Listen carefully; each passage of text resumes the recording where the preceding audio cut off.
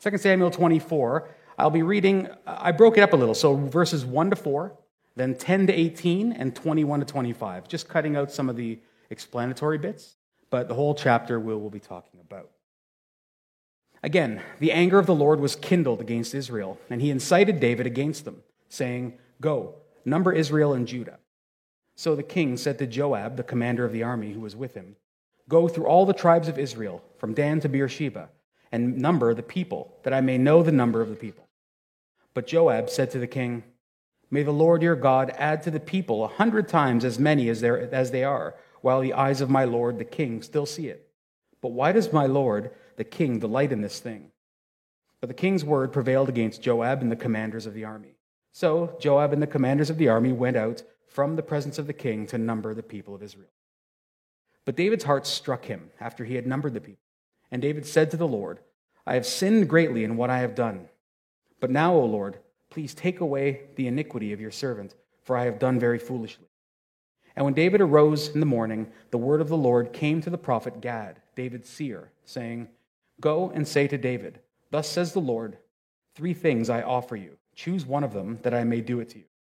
So Gad came to David and told him and said to him, "Shall 3 years of famine come to you in your land? Or will you flee 3 months before your foes while they pursue you? Or shall there be 3 days pestilence in your land? Now consider and decide what answer I shall return to him who sent me."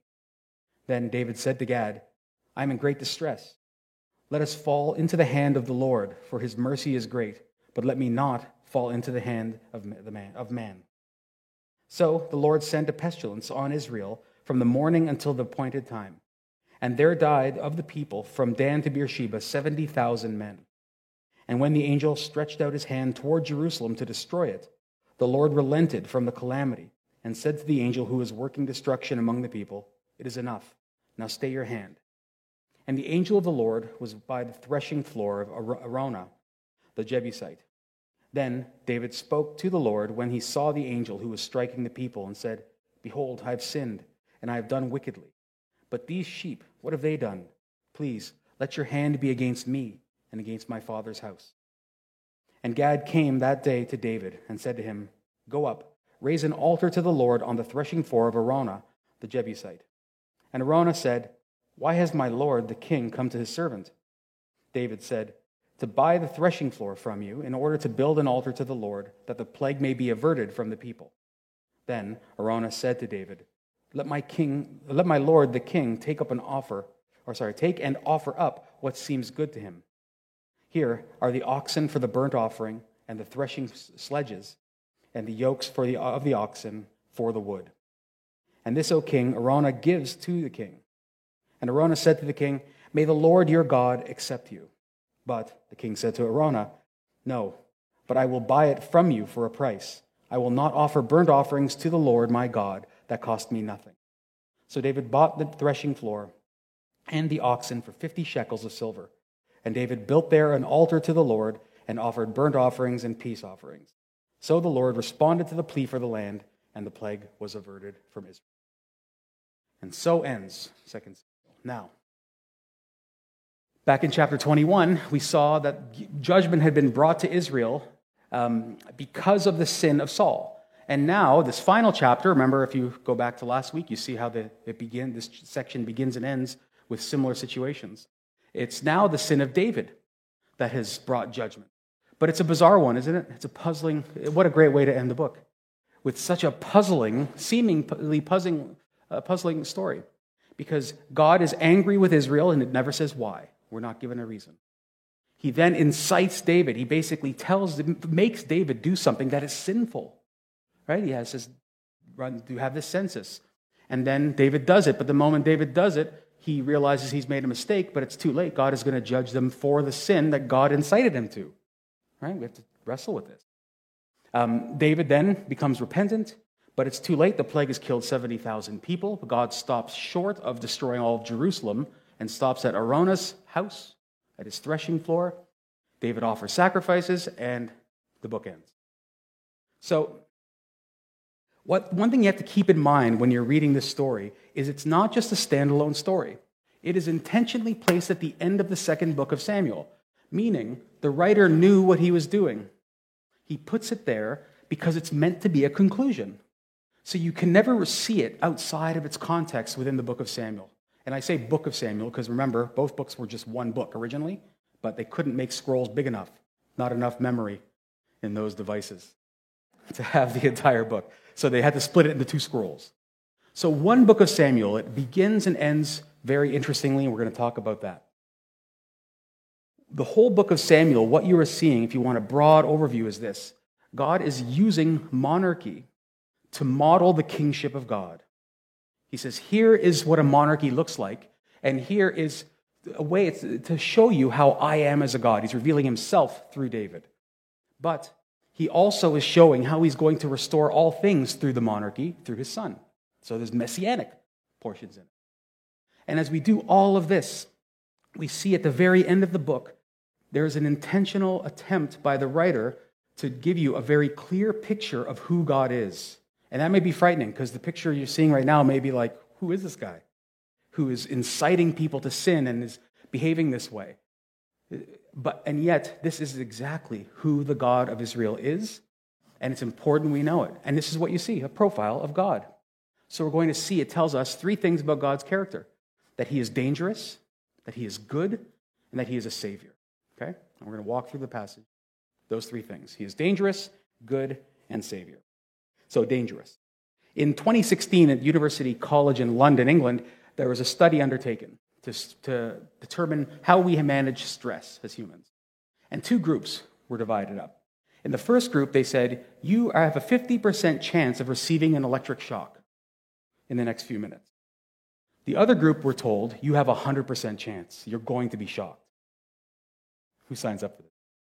So, and then they measure the stress levels to see which group is more stressed out. And they were surprised, but not really, they shouldn't have been, I don't think, to see that the group that was definitely going to get zapped, they were less stressed than the group that wasn't sure if they were going to get stressed. And the reason is the human brain works funny. We want to be in control. If we know something is coming, we can endure it better, so we don't stress about it as much. The uncertainty is problematic for us. And as a result, what do? We try to order, tame, control everything, right? And that's a built-in function, apparently, in us. We're just insecure people, and we try to secure things ourselves. There's no peace unless we know what the future is going to look like. And so when you read this part of the very first verse that says that God is angry, you don't know why, and then he makes David perform a sin of some type, and then he punishes David for it, our gut reaction is to say, okay, I gotta think this through, and I have to have a reason as to why God behaves this way. So we enter into the great debate: sovereign God versus agency of humanity. If he can do what he wants with us, then how can we be held accountable for our actions? Why is David held accountable? So you see what we do. It's a good debate to have, but when we jump into that debate, what you're trying to do is trying to say, I need to tame God. I need to know exactly what he's going to do and why he does it, because I'm not sure if I can trust him with unlimited power, like our government. Right? Don't you see that happening now? There's a great fear. What do we do? We're worried about the government, and we want to control it. Not saying it's bad. I'm simply saying that's what we do as people.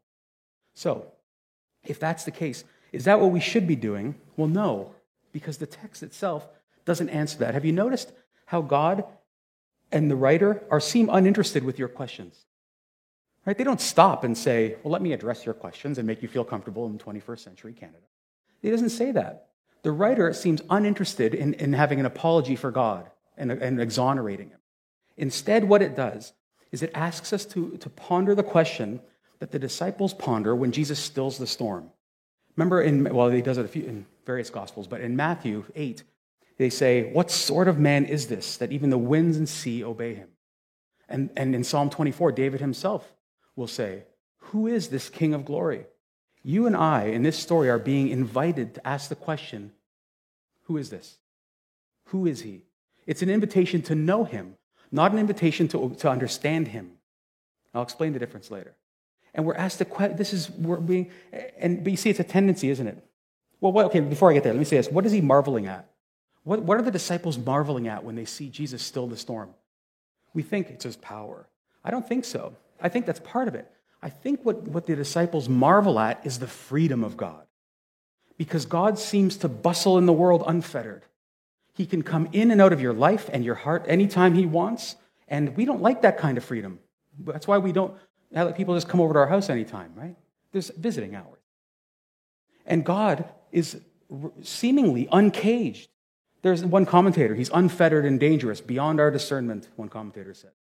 And this is terrifying, because if he can move with freedom in the world, that's dangerous. You know, when you go to the zoo, it's nice to see the lions, right? Behind the glass. But when the lion says, I'm not going to be put behind glass, you have to reckon with the lion. And let's use that metaphor and go to C.S. Lewis's Aslan, if you've read the Chronicles of Narnia. C.S. Lewis, in the Chronicles of Narnia, he refers to Aslan a number of times in very similar ways throughout the Chronicles. And in the first book, depending on how you read it, Lion, Witch, and the Wardrobe, when Mr. Beaver is trying to explain who Aslan is to Susan, he says, Aslan is a lion, the great lion. Oh, said Susan, I thought he was a man. Is he quite safe?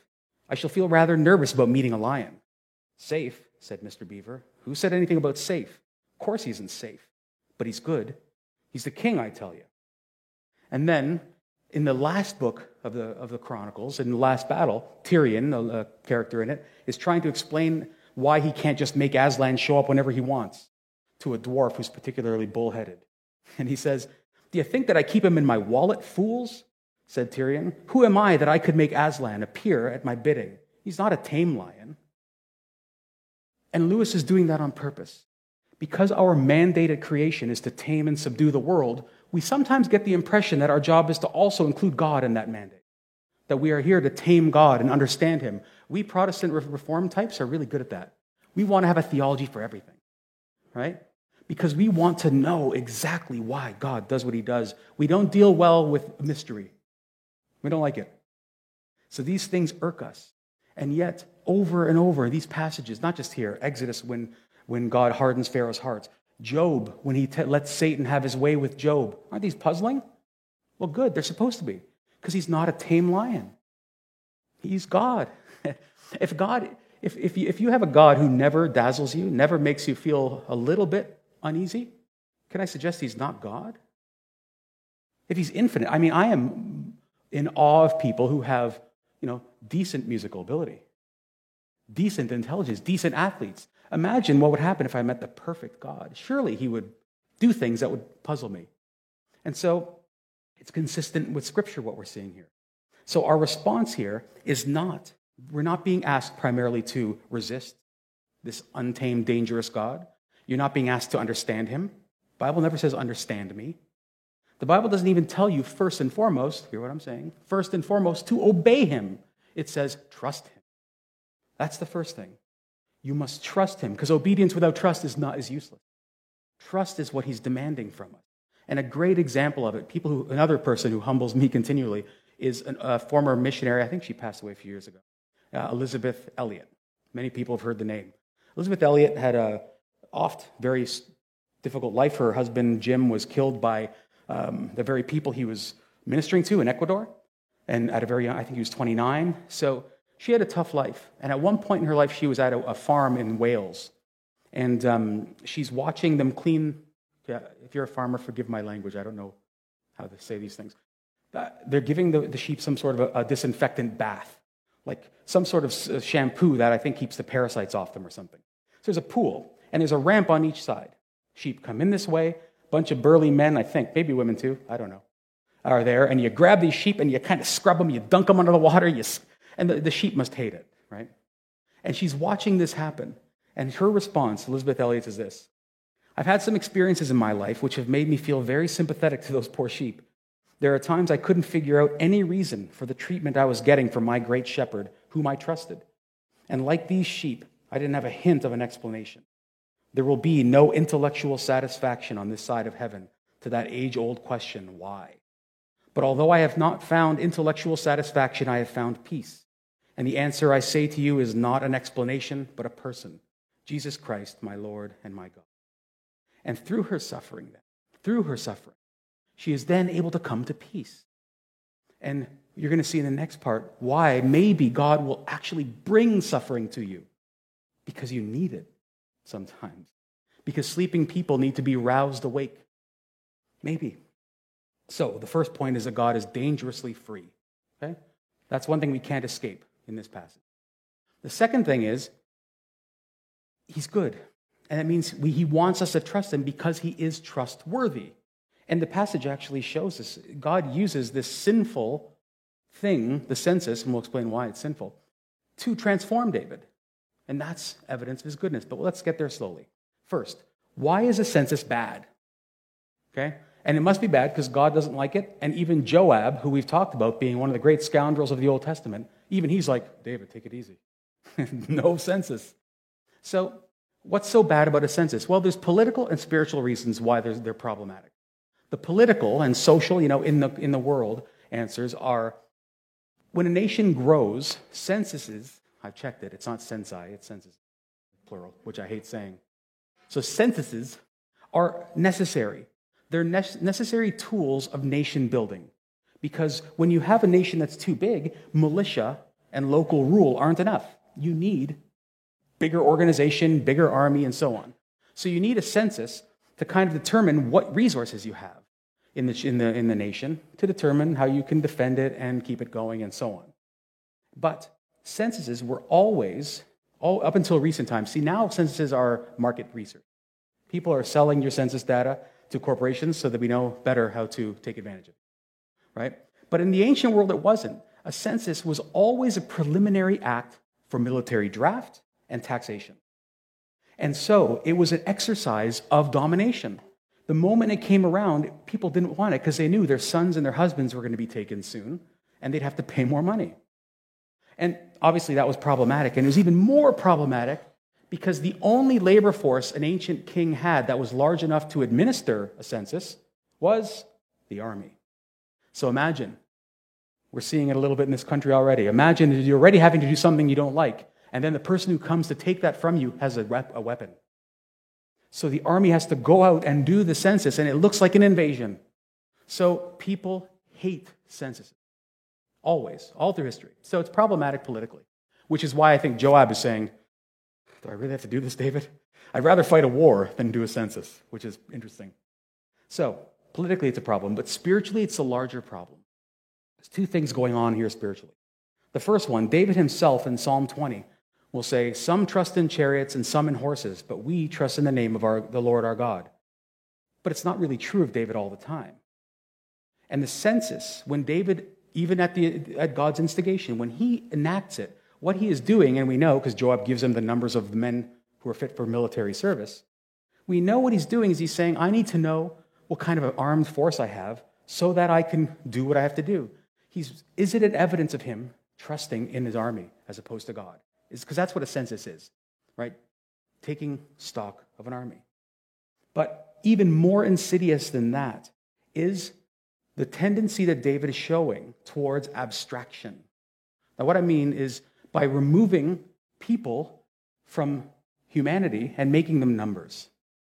So, when there is a great tragedy, a war, we soften it and mask the impact of the suffering by body count. X amount of people. How many people died of COVID in Canada? 34,000, something of that effect? That number, see, it's just a number, isn't it? It doesn't speak about those kids who lost dads and moms.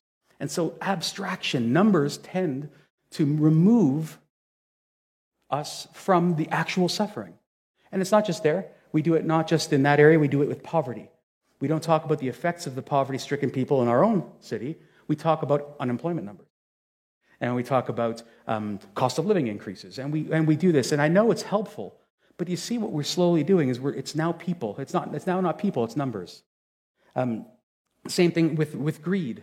It's not greed, it's profit and loss and share prices and net worth. Interesting, worth. And no comment on that. But when we go even further and we then categorize people in the same way, right? Because we distance ourselves from them. So it's no longer Joe and Sally. I always say Joe and Sally. Sorry, Joe. I always say it's my default names. But people aren't that. We then say, no, they're liberal or Tory. They're pro or anti. And we distance ourselves. And what it allows us to do is no longer see them as people. So when David is numbering the people for a war, The question is he removing himself from his role as shepherd of Israel? And we're going to see why that's exactly what's happening in a minute. And then the moment he does it and Joab hands him the figures, in verse 10, it says he has a change of heart. His heart struck him, literally beat him. Okay? He realizes immediately he's done something wrong. And what does he say? Two things. The first thing is he confesses, right? He confesses, I've sinned, take away my sin, I've acted foolishly. So he confesses. But then something brilliant happens. When the plague comes and kills 70,000 of the Israelites, his response is, behold, I have sinned and I have done wickedly. But these sheep, what have they done? Please let your hand be against me and against my father's house. Now, these people who were numbers 5 verses earlier are now sheep. You see, David being thrust to allow himself to do exactly what he has been doing throughout the book, which is treat people as a means to an end, all of a sudden is struck by the fact of, these are my sheep. And then he acts like a shepherd. Let me take the beating for them. And the sin itself awakens him by grace, to his responsibility as a shepherd. So all of a sudden he's aware now that the covenant in being given to him was being done to make him a shepherd of the people. And why does he call it on him? This is actually very important for the church. The reason David says, let it fall on me, is not because he's being self-righteous. He realizes he has an eternal covenant. Remember 2 Samuel 7? God's never going to leave him. So if there is punishment to be had, let it fall on me, because though it'll hurt, it will not destroy me, because God said he'll never let me go. Let me bear it, because I have nothing to lose. But if these sheep lose something, they don't have the covenant that I do. At least that's his mentality. So we as the church, when we enter into our world, if there is someone who is to be hammered in the world, our prayer should be saying, let us bear the burden. I'm not saying it's pleasant, but this is time and again what we're seeing kings are called to do. Remember last week, you have the image of the king on you. You are little kings in this world, meant to push the image of God outward. And so David is now awoken, all of a sudden, into being and behaving like a king.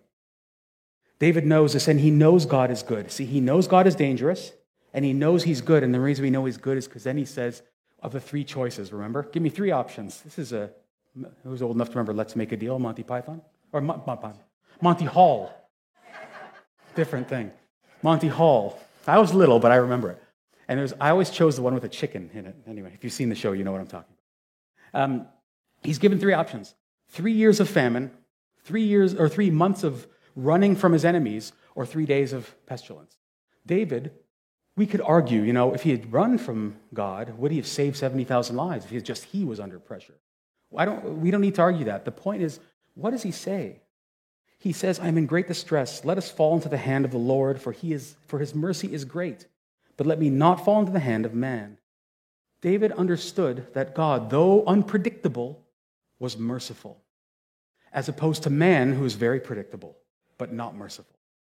So David understood he would rather be in the hands of a God he cannot tame, but who promises mercy, than to be in the hands of these very predictable humans who he's had lots of experience with, because they're very predictable at not showing mercy. David shows incredible discernment in that moment. And precisely because God is untamed, this is the part we miss. The very fact, see, you don't want a God that is tame. And you say it and you prove it, and not just us, Christians and non-Christians.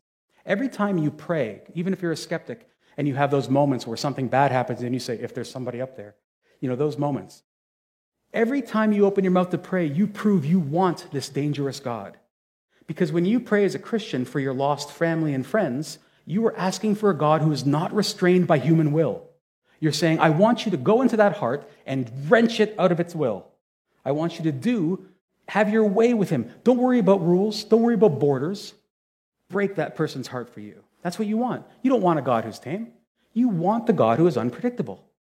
When you pray for healing, what you're saying is, God, break the rules of biology. Break them. Make your surgeons smarter than they are, more clever, more skillful than they are. You're asking for God to not be tame, skeptic or not. When you're praying for a job or any circumstance in your life, for a government, for a situation, what you're saying is, God, don't be constrained. You actually may be afraid of this dangerous God, but it's the only God you really want and need. And it's only because Aslan is untamed, that he can save the Pevensies in Narnia. And only because God is untamed is the only reason that he can save David. Because he's not constrained by your thoughts, your will, or your opinions. Imagine how freeing it would be to actually not care what people think. Wouldn't it be? Not because you're uncompassionate, because that's me, right? I'm really good at not caring what people think, because I just don't care about what you have to say. That's humans, right? We think we're being compassionate, but it's not. We're actually being the opposite. God, however, can say, I'm not concerned with what you're saying, not because it's not valid, but because I know better than you. And I'm going to make it better. Just watch. Just wait. Ponder this. So he is good. So he's untamed, but he's good. But now, lastly, he's a savior. Now, let's think about this. Why does the book end like this? What is he doing? What's this writer doing? Writer, editor, call it what you want if you're scholars. Why did they end it this way? Well, let's think about how the book started. I'm sure you all remember exactly what my first sermon was in this. It's on Hannah, right? So Hannah starts out the 1 Samuel. Now, Hannah, if you recall, you can listen to it, and I'm sure I say it there too. Hannah is not accidentally the starting point, because Israel is coming out of the period of the judges and is into judges, because Samuel and Eli are judges. So in this time of the end of the waning of the period of judges, Hannah shows up. She is married to Elkanah, a man with a glorious history. If you know, they say who his family was. So he's got a good pedigree in his past. But because of her infertility, Hannah has no future. This is her concern, why she prays for a son. And Hannah is a microcosm. She's a symbol of Israel. They have an illustrious past with the Red Sea and the conquest with Joshua. But because of the period of judges and forsaking God, they have no future.